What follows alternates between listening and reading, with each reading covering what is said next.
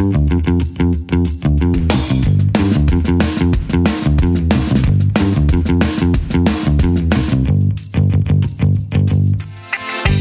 to Weekly Grooves. My name is Tim Houlihan. And I'm Kurt Nelson. Each week, Weekly Grooves picks a current article or a news topic, and we explore it through a behavioral science lens. We dig in deep to help you understand the psychology behind that headline. The specific topic that spurs us to this conversation is current, but the insights are timeless. Timeless, just like the topic of this article that we're going to talk about. And this week, we were inspired by an article by Melinda Newman in Billboard magazine called Dolly Parton Steers Her Empire Through the Pandemic and Keeps It Grooving. And of course, we didn't pick the article just because it has Keeps It Grooving in the title.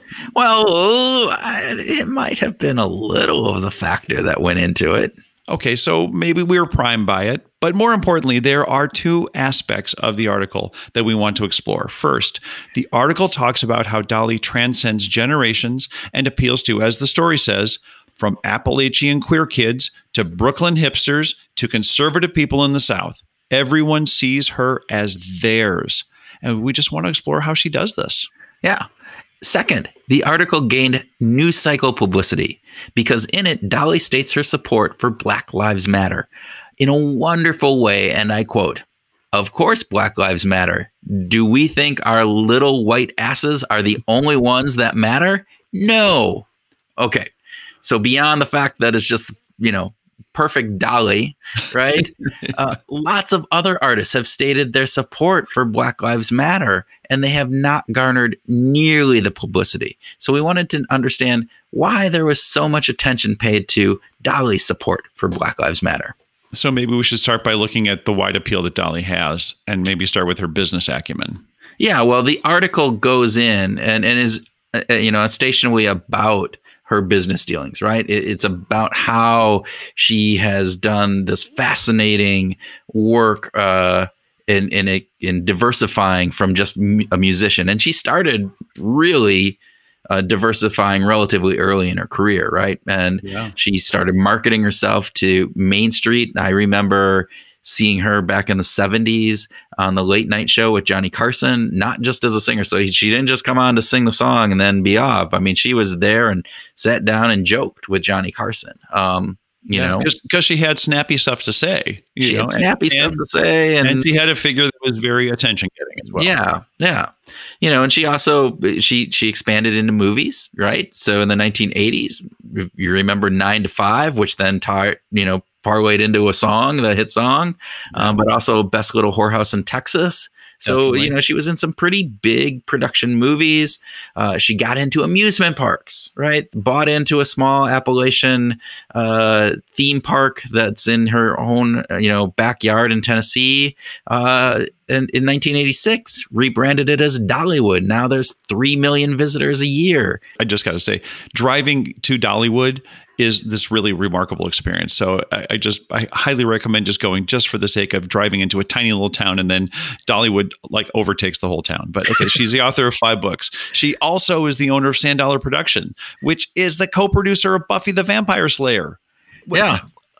Who knew that, right? And of course, she's great story, not apocryphal story about how she wouldn't let Elvis sing "I Will Always Love You" because Elvis's manager, Colonel Tom Parker, said he wanted half the publishing rights, and Dolly just said no. Yeah, and she was brokenhearted about that. She wanted, Elvis was her idol. She wanted to have that happen. And she's been very creative in her work too. So recently, she just reimagined the song 9 to 5 as a birthday song and spent 2 days recording 847 names for personalized e-cards as part of a deal with American Greetings. So she's expanding all of these things beyond the music, Tim, and you can talk to the music. Oh my gosh, 25 number 1 singles on the hot country charts. My God, that's just amazing. I mean, she has had top 20 hits in every decade from the 1960s to the 2010s. So that's just a remarkable accomplishment that she's had. And over her career, she sold 11 million albums. Yeah. She has received over 1 billion on-demand streams. She is popular with a capital P. It's her musical career is absolutely amazing. Right. That gets into this concept of her appeal, right? So you can think about this appeal again with obviously the music and various different things. But what's really interesting is the article talked about this as that there are these fervent Dolly fans, from the Appalachian queer kids to the Brooklyn hipsters to the conservative people in the South. And everyone, this is the part that I got that really intrigued me.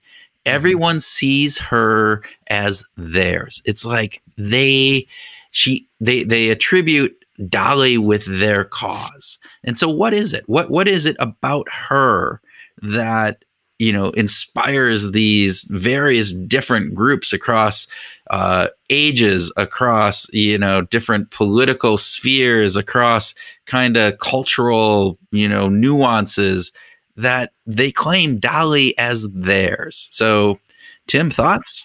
Well, there's something magical about her authenticity. Like, there is this sense that she is always true to herself, really not wavering in her commitment to be Dolly. And yet there is this fluidity in her ability to connect, and partly through the vast majority of projects and things that she's involved in. But there is a fluidity about her that is remarkable, especially given this very unwavering commitment to just being who she is. Right. And you think about that, though, but you think about Appalachian queer kids. All right. So they can associate with the Appalachian part of who Dolly is.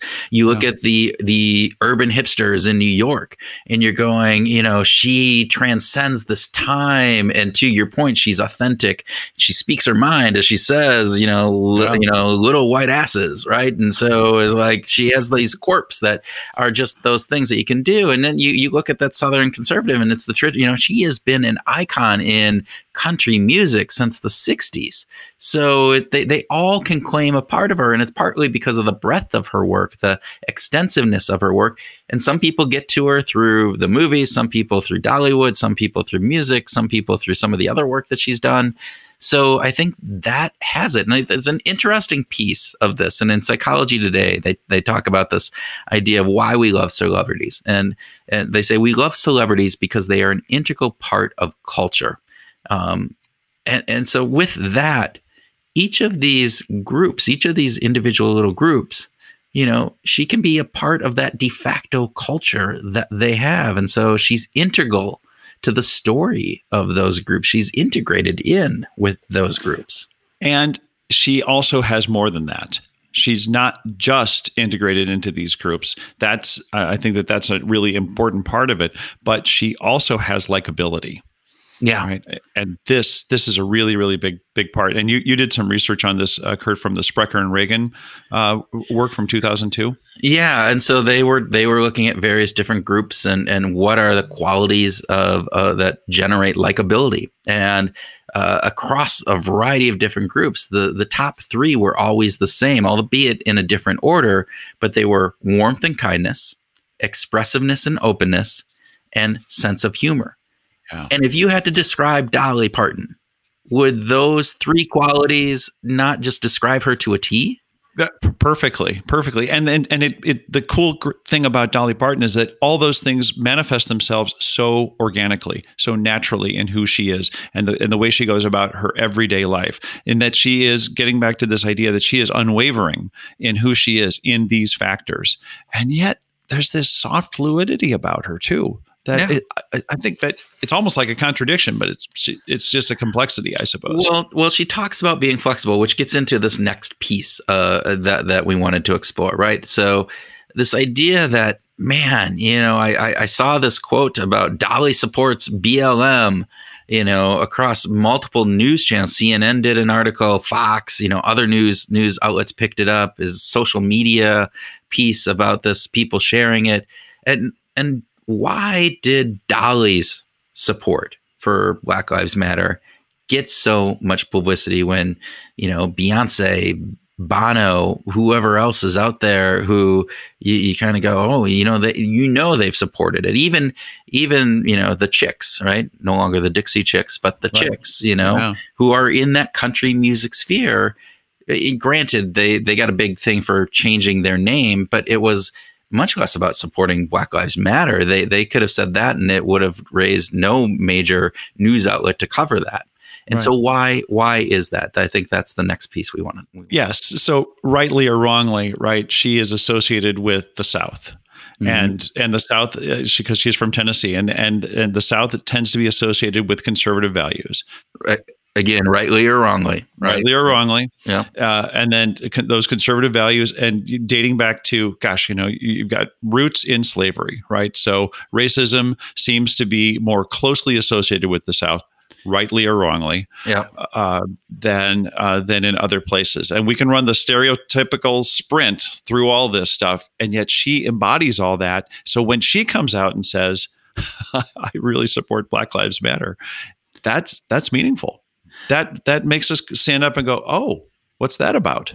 Right, but the idea is that it's to a certain degree surprising. Right. Yeah. Because and again, it probably shouldn't be, given what we just talked about, that fluidity that you were talking about with her earlier at these stable things. I mean, she, as part of Dollywood, she changed the name from Dixie Stampede, which was one of the rides they had, or one of the attractions they had, to Stampede back in 2017. And when she talked about it, it was because she learned more. And when she learned more, it was about not wanting to hurt people, and she didn't understand the meaning of Dixie. And she talked about it as this: there's such a thing as innocent ignorance, and so many of us are guilty of that. When they said Dixie was an offensive word, I thought, well, I don't want to offend anybody. Yeah. And that is so her, right? But it's fluid. It's like, I'm not sticking to my guns around this thing. I'm understanding how this word impacts others, and she's switching with it. And so this idea that she would not support Black Lives Matter, I think, is, again, we stereotype because of this image or persona that we all believe, and it's not necessarily true. And to your point, because she was associated with this Southern country type thing, it was more unexpected. And so we tend to focus. We have this attentional spotlight on things that are different or unexpected, which is evolutionary, right? So yeah, and it's okay to think of Gwyneth Paltrow or Bono supporting Black Lives Matter, but when this woman comes out, when Dolly stands up and makes such a strong statement, not mincing her words in any way, right? It was surprising in a really wonderful way. And I think that's a good reason to make it newsworthy. And I think the other piece is just the words that she used to that point, right? Again, I love this, right? And of course, Black Lives Matter. Do we think our little white asses are the only ones that matter? No! Exclamation point on that. No. But that could be a bit controversial, and it's a bit of calling people's out. Right. So it can raise some ire, which, again, in our world of social media, gets blown out of proportion or gets, picked up upon. And so some people might have been offended by that. And which then, again, brings up some of that newsworthiness of doing that. It wasn't just a support of Black Lives Matter. It was, do you think our little white asses are the only ones that matter? And so you're calling some people out.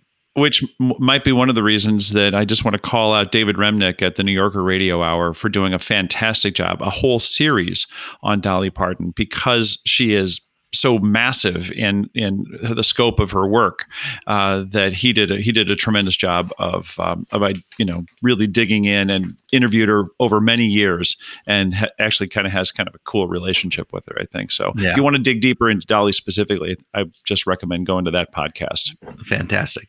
Okay, let's recap this, Tim. First off, Dolly Parton is freaking amazing, right? Looking back at 50 years of her work, both as a singer, an actress, a businesswoman, you truly get a sense of how amazing she is, with all the success in a diverse line of lots of different work. Yeah, she is appealing to people from across many spectrums, right? And as the article stated, everyone sees her as theirs. And she has a way of transcending boundaries and connecting with people from many, many walks of life. And we believe this is partly due to just who she is. She is warm, funny, very likable person, but also that her diverse offerings and long history provide people with enough fodder to associate her with their cause. And she gets aligned with basically every group in their heads. Yeah. And she garnered a lot of publicity about her positive support of Black Lives Matters. Some of this press was probably because of the persona of Dolly Parton for much of the world doesn't match that which we would typically think of as a person who would stand up for Black Lives Matter, which was surprising to many. And surprise leads to attention. And plus, the way that she stated her support, calling out white people, surely might have pissed off a few people and drives attention. That wraps up this episode. We strongly encourage you to go and read the Billboard article. It's fascinating insight into Dolly Parton's life, and you can find the link to the article in our show notes. We also greatly appreciate you listening and hope that you enjoyed this and found it useful. If you did like it, please share it with a friend. Leave us a review on Apple or whatever pod service that you use. But right now, we hope you go out, find your groove this week.